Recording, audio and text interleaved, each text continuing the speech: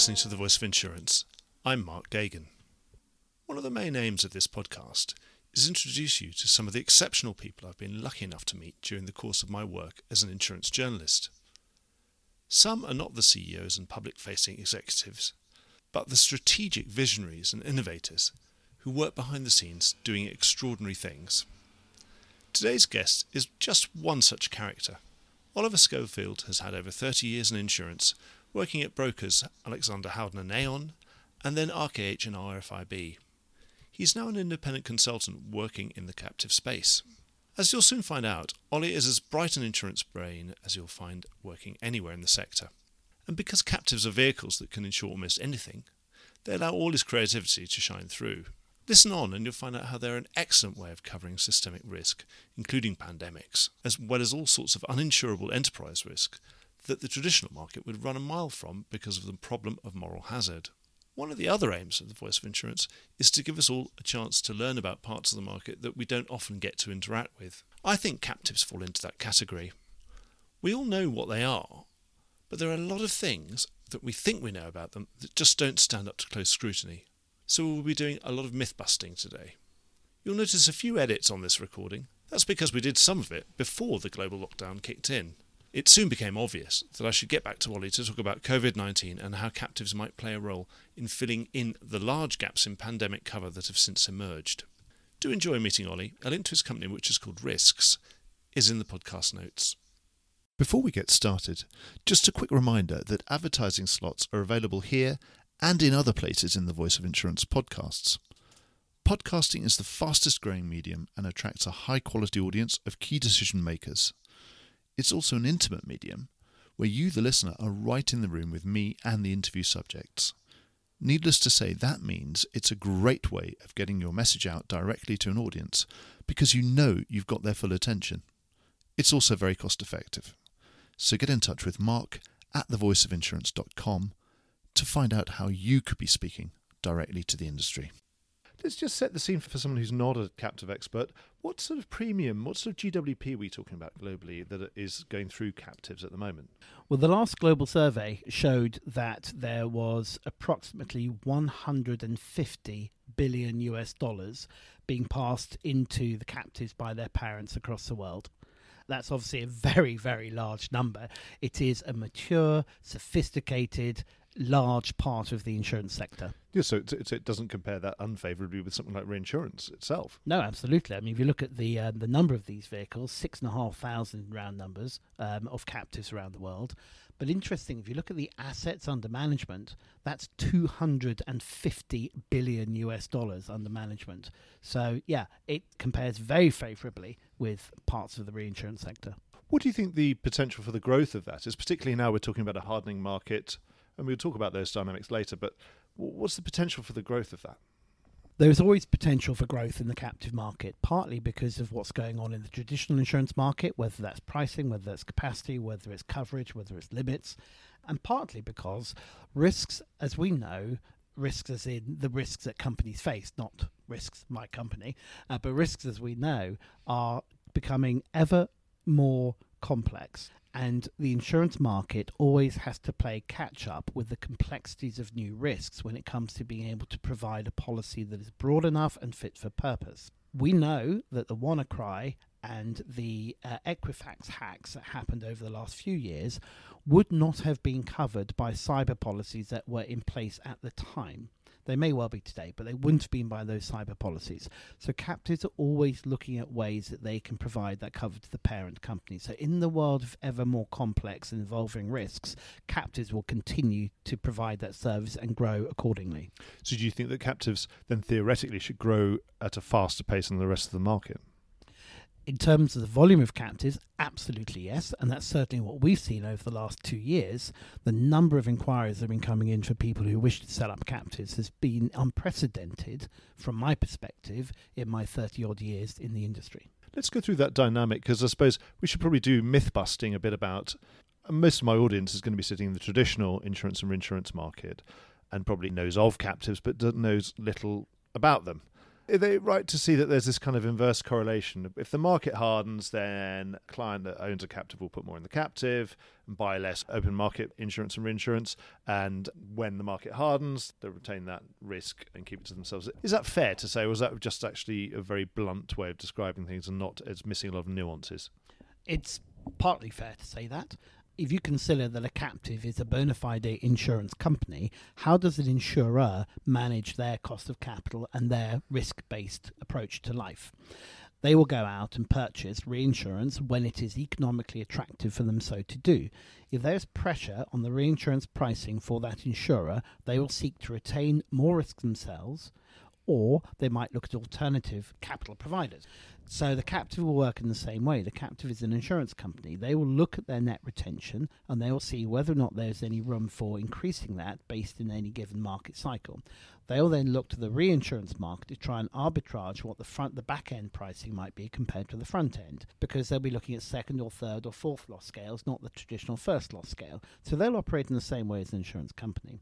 However, and this is the really interesting part, as the captive is ultimately owned by the parent company, it's the organisation to whom it is providing the cover, the captive has the opportunity of being able to maintain the breadth of cover that maybe a traditional insurer would not be able to do, because the captive is ultimately the net retention vehicle. Do you think that broadness of cover is more important to the insured, to the owner of the captive, than price? The breadth of cover is certainly very important to the captive owner, and we have seen organisations establishing captives simply so that they can ring fence that exposure, build up a financial capability to be able to pay for those losses even when they happen. Right, so it's far less sort of financial arbitrage from very large corporations playing with the insurance market and sort of in and out. You'd say it's far more about them actually doing risk management properly, and perhaps it's probably more the insurers have got to blame for, in a hardening market, being able to slap on exclusions, and then the big corporate saying, I need that exclusion to be underwritten, and I can't write it back in the market, so I'm going to go and find a way of dealing with this risk, managing this risk myself. Absolutely. So they're managing that risk financially. So it is a combination, but the key for them is to ensure that they have that cover. Now, that cover might be cover that they provide to their customers, which is why they absolutely need to have it in their captive, because if they can't provide that cover to their customers, they no longer have those customers. And we can talk about an example of that a little bit later on when we get on to the producer-owned reinsurance captives. Oh, yes, we'll save that for later. Captives are insurance companies. That's as simple as that. That's all we need to know. Insurance companies in general, and obviously captives, one presumes, are writing quite a lot of workers' compensation, quite a lot of casualty classes. They're insurance companies like any other. They take actuarial advice, they use their best estimates and everything else. Now, whenever there's a shock, I presume they get the same shock as everybody else because they're using the same professionals, or they're human like everybody else. So that's a very long way of saying we've had a bit of casualty strengthening in the US, I'm sure, which is a core captive market. Do you think there's been any casualty strengthening in the captive arena, that there have been some underestimation of some of the liabilities there? I don't think there's been an underestimation of liabilities in a captive, and I don't believe there's been an overestimation of the reserves that need to be held within a captive either. And there's a couple of very good reasons I believe that. First of all, it's the tax man. Setting up a captive always attracts the attention of the various tax authorities around the world.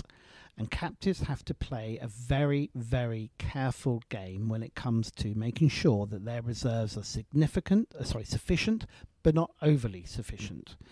You can't be seen as using it as a kind of place to go and hide excess profits. You can't stuff reserves into a captive where there is no risk that is associated with those reserves. The independent actuaries within the captive domiciles will look at the captive accounts every year and will sign off as to whether or not those reserves are of the appropriate quantum. Now, tell me about some of the things that you can use a captive for you couldn't get in the traditional insurance market. So there are a huge number of covers that are not provided for by the insurance market, and that's not a right or a wrong position. It's just that cover is not available, partly because the insurance market may not have sufficient data to be able to offer the type of coverage that an organisation might need, partly because the insurance market may have been badly burnt in coverages in the past and simply no longer offer that type of cover. Partly because in certain parts of the world, activities that captives undertake are legal there, but they're not legal to buy reinsurance for. I'll give you an example of that was the recently established cannabis captive in Vermont. Now, that is an that is a legal activity in Vermont. However, buying reinsurance for that is a bit more of a challenge because you can't necessarily buy reinsurance in international markets for an activity that that particular country deems to be illegal. So captives have a very important role to play in providing cover to their parent or their parent members for risks that it is not possible to be able to transfer to the traditional insurance marketplace. What about other stuff? Things that are closer to enterprise risk. Mm-hmm. And I suppose the great thing about a captive is that you've removed the moral hazard because you're first party. You don't have to worry about, am I going to diddle myself? Because you're not. Correct. So we have one client that is desperately concerned about one risk and one risk only, and that is if they can't retain their staff. They are a trader, and as any other broking house or trader is concerned, if they don't have their traders, they don't have a business. So we structured a deal for them whereby they could actually put a portion of every single trade that they made into their captive as premium, and if at the end of any financial year they didn't have sufficient funds to be able to pay the necessary bonuses to their staff, then the captive would pay that as a bona fide claim to the parent company. Now that's not something you can do in the traditional insurance market, clearly, because that is pure financial guarantee, it's pure financial management.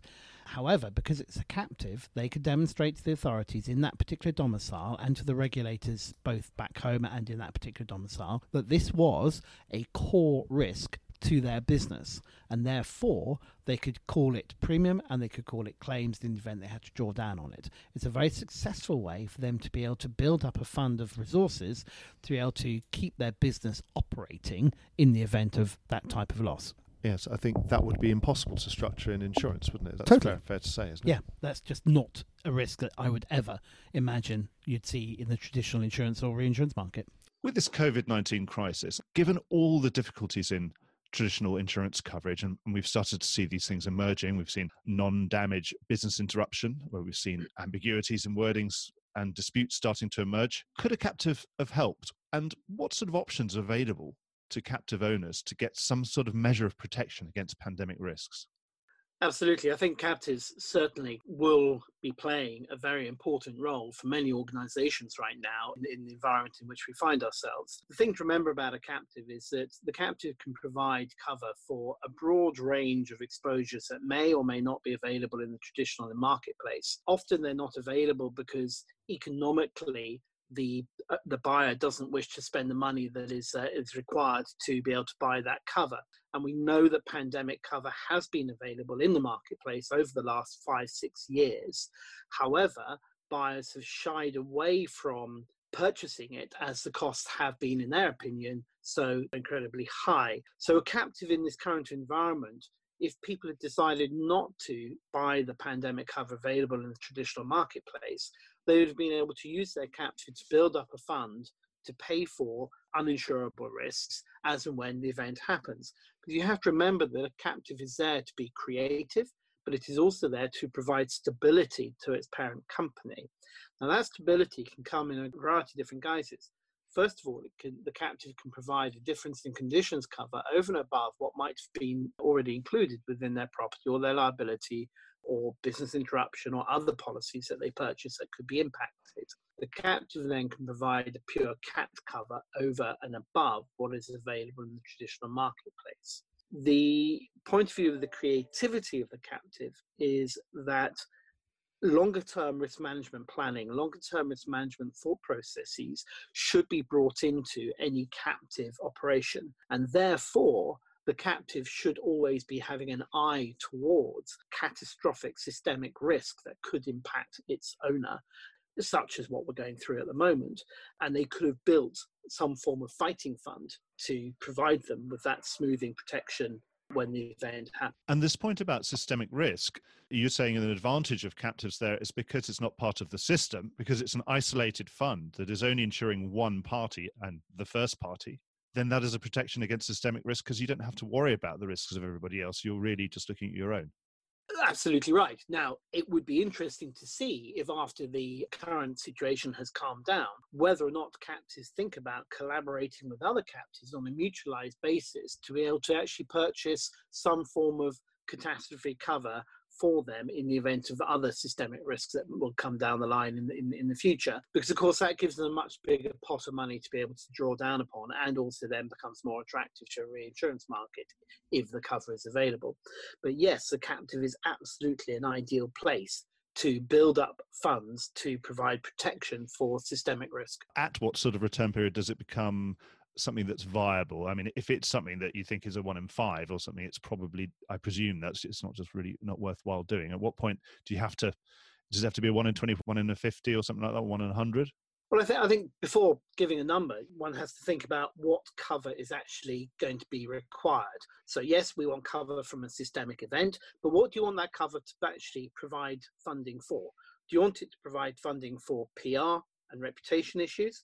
Do you want it to provide funding for bonus protection for your staff, for paying your staff regularly so they actually have the ability to carry on with their day-to-day lives? Do you want it to cover increased cost of working, which a lot of firms would have obviously been suffering at the moment? So once you've worked out what it is you need that cover for, you can then start working out what monetary quantum of cover might be required. And it may not be as big as perhaps people think. So if you take a large logistics firm that is suddenly having to increase the amount of work it's doing, and therefore is having to hire more vehicles, more fleet to get goods distributed, they might only actually require a limit of 5 to 10 million for that. But then that's going to be offset against the increased income that they've got from providing those increased services. So we're not talking about billions of pounds worth of risk here. We're talking about what actually becomes a much more manageable number. And then your return period becomes a more interesting calculation, because does it really matter if this happens every 5 or 10 years if you've been able to quantify and identify that risk precisely? I'm thinking about the situation where those who are prudent sometimes seem to get penalised. What about a situation where you've got a really prudent captive owner that set aside a fund for an event such as this, but then they wonder why they bothered, because they see all their neighbours who haven't been so prudent, and maybe you don't have a captive, get bailed out by a government fund? Does it work that way? Can the captive still function, or do you get penalised for this kind of thing if you see everybody else get bailed out? Yeah, that's a very, very interesting point. And it's certainly something that has been raised in conversations I've had with risk managers. I think the answer to that really lies in understanding the creation of the program that the captive has put together. The captive is building a fund to provide for catastrophic scenarios. And as a pure cat layer, it should attach only over and above, in excess of, any other accessible protection, be that their own insurance policies from their carrier if they've happened to purchase cover that extends to, in this case, pandemics, and over and above any other reliefs that might be available from government, be that, say, in the UK, we've got all sorts of incentives that have been put together by the government, such as the not having to pay VAT for a year, tax deferrals, and so on.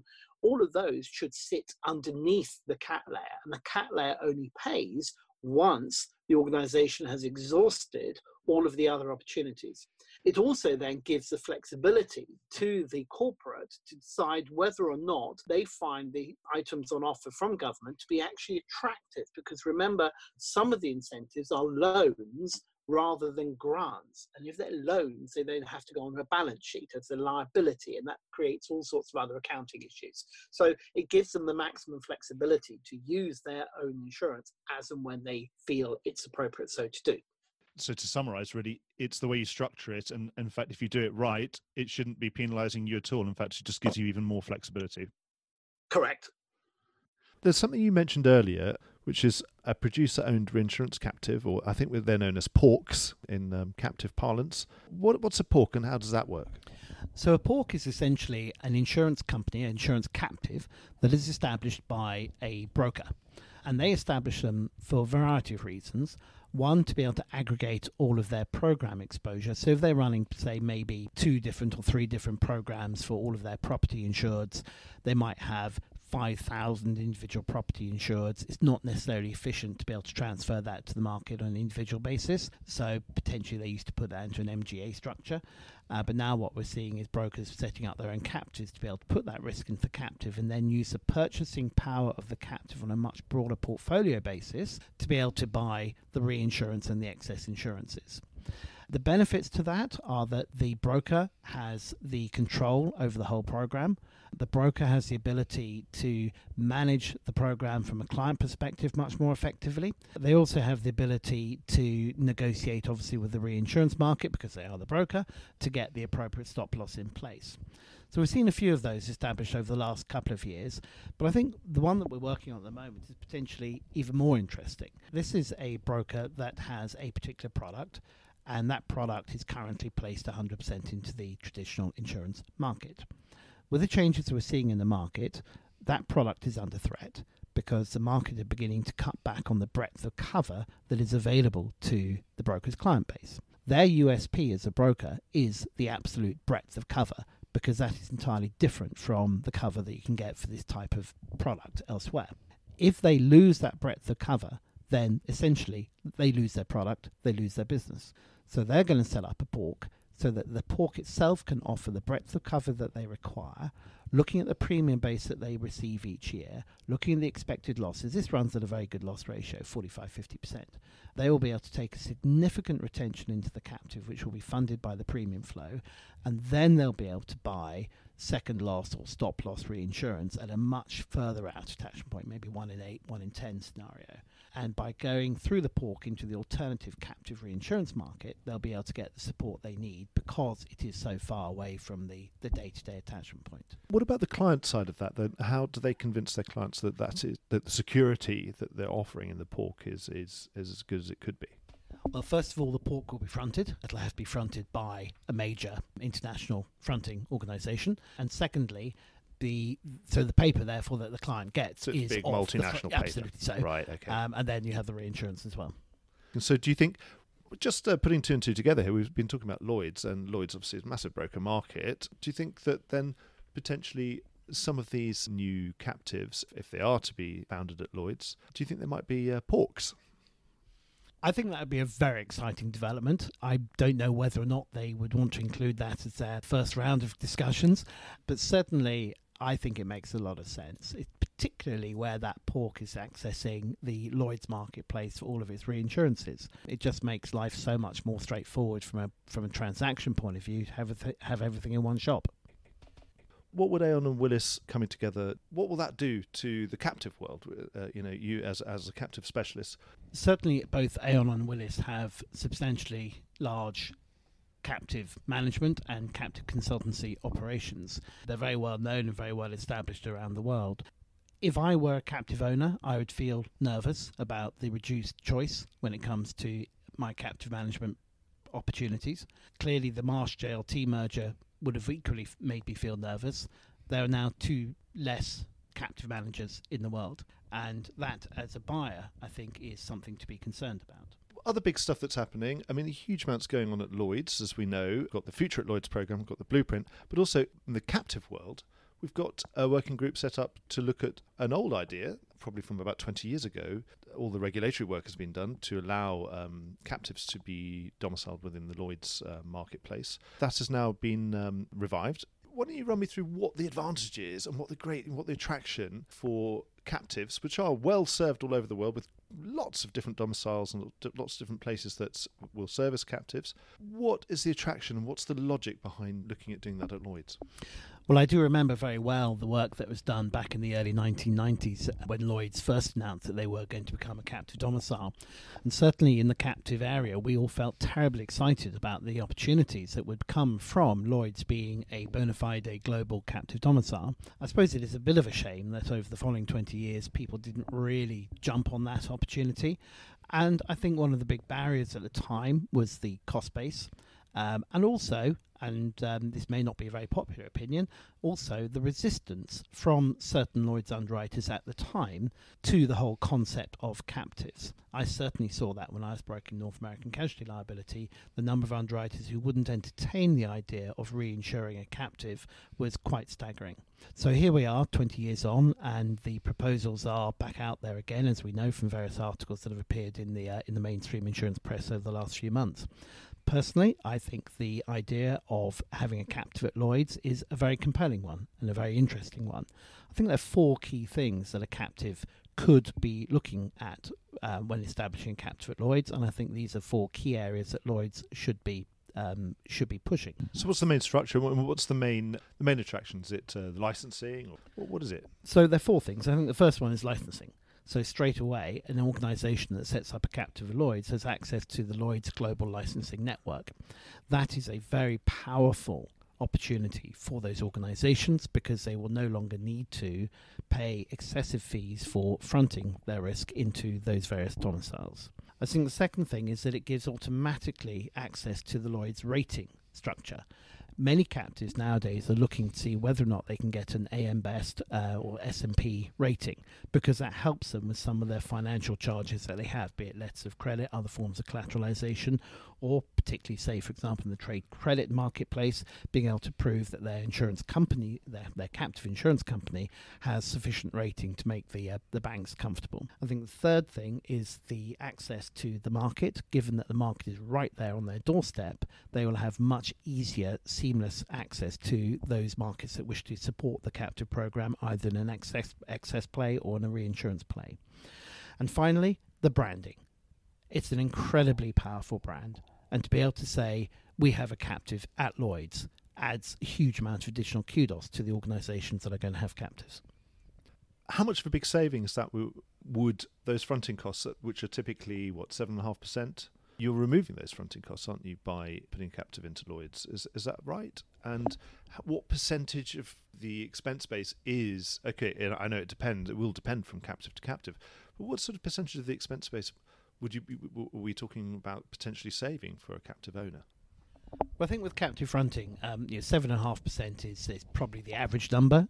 We certainly have seen numbers as high as 10 or 12.5%, depending on the nature of the business, depending on how much work is going to be involved by the fronting carrier. If it's a pure pass-through, which a lot of the captive deals are, then 7.5 to 10% is, in our opinion, is actually quite a high figure to charge. And we should be looking at a much lower number of around about 5%. But we appreciate people have costs of capital deployed. Putting that to one side for a moment, accessing the Lloyd's global licenses, there will be a charge associated with that, but that will be included within the overall charge of managing a captive at Lloyd's.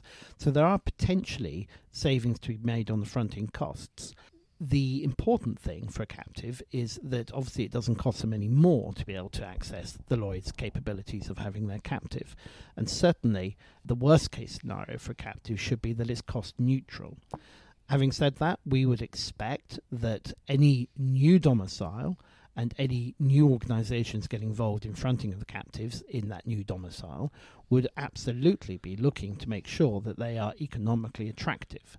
From the point of view of percentages, it obviously depends on how much premium is going in through the front door, but certainly we believe that if it is structured in the appropriate way, there should be a significant saving on the overall global fronting charges. Is there anything? Are there any drawbacks to going into Lloyd's? Obviously, in Lloyd's, generally, once you're in, you're in, and you're in for a 3-year accounting cycle and all sorts of things. Anything that is less flexible? From the point of view of the 3-year accounting cycle you mentioned, I don't think that will actually cause any issues for a captive, because we always maintain that a captive is not just set up for 1 year. A captive is part of a much longer term risk management play. If an organisation is going to have a captive, they're going to be looking at least a 5-year lifespan to start with. If you get a situation where a captive is closed down after a year, it's normally because either the parent company has gone bankrupt or the parent company has been purchased by another organisation that already has a captive and doesn't wish to have 2 or more captives. So the long-term play, I think, lends itself very well to establishing a captive in the Lloyd's structure. Is it fair? 20 years ago, you mentioned that kind of resistance from underwriters. Is that fair, or do you think things have changed now?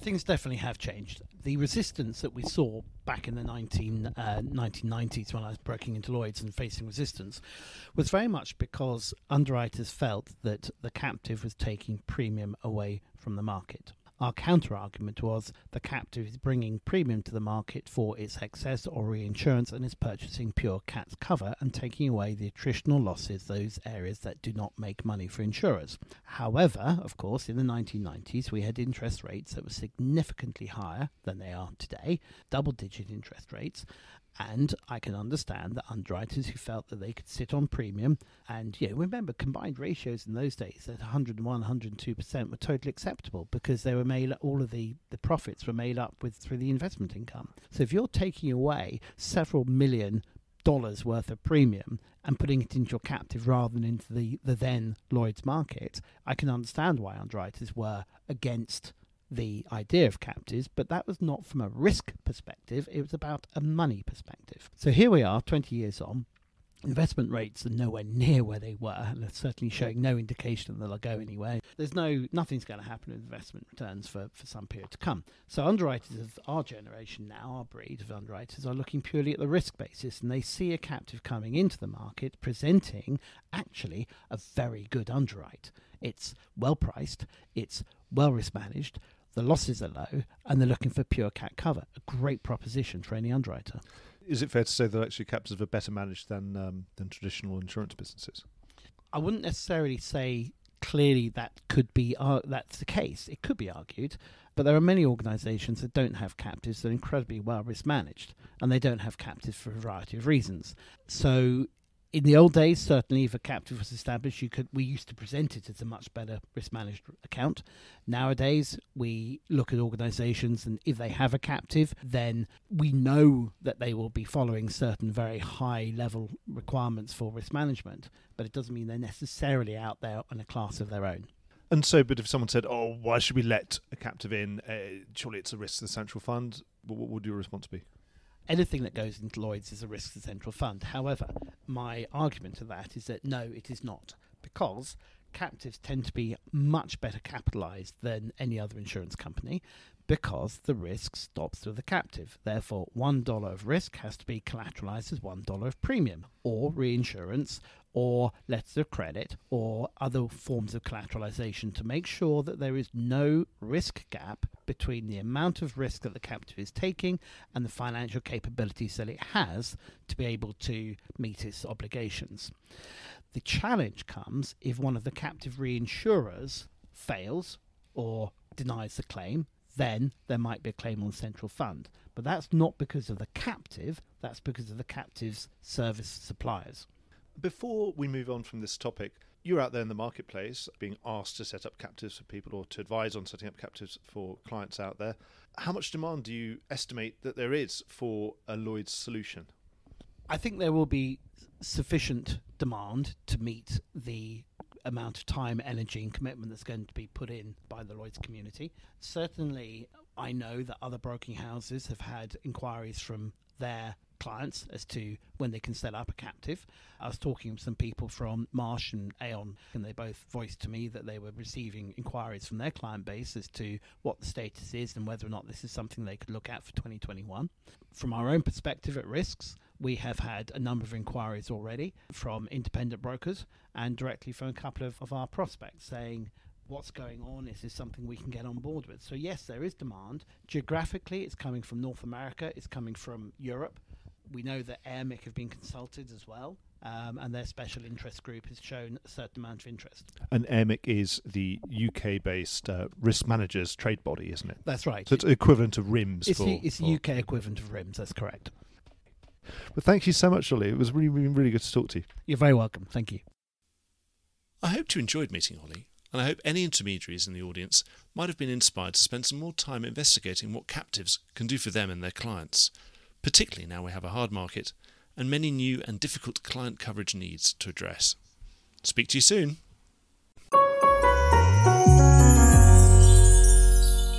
Voice of Insurance is produced by me, Mark Gagan. Music was written by Anna Gagan and produced by Carlos Gagan. Check out more podcasts and written comment pieces at www.thevoiceofinsurance.com.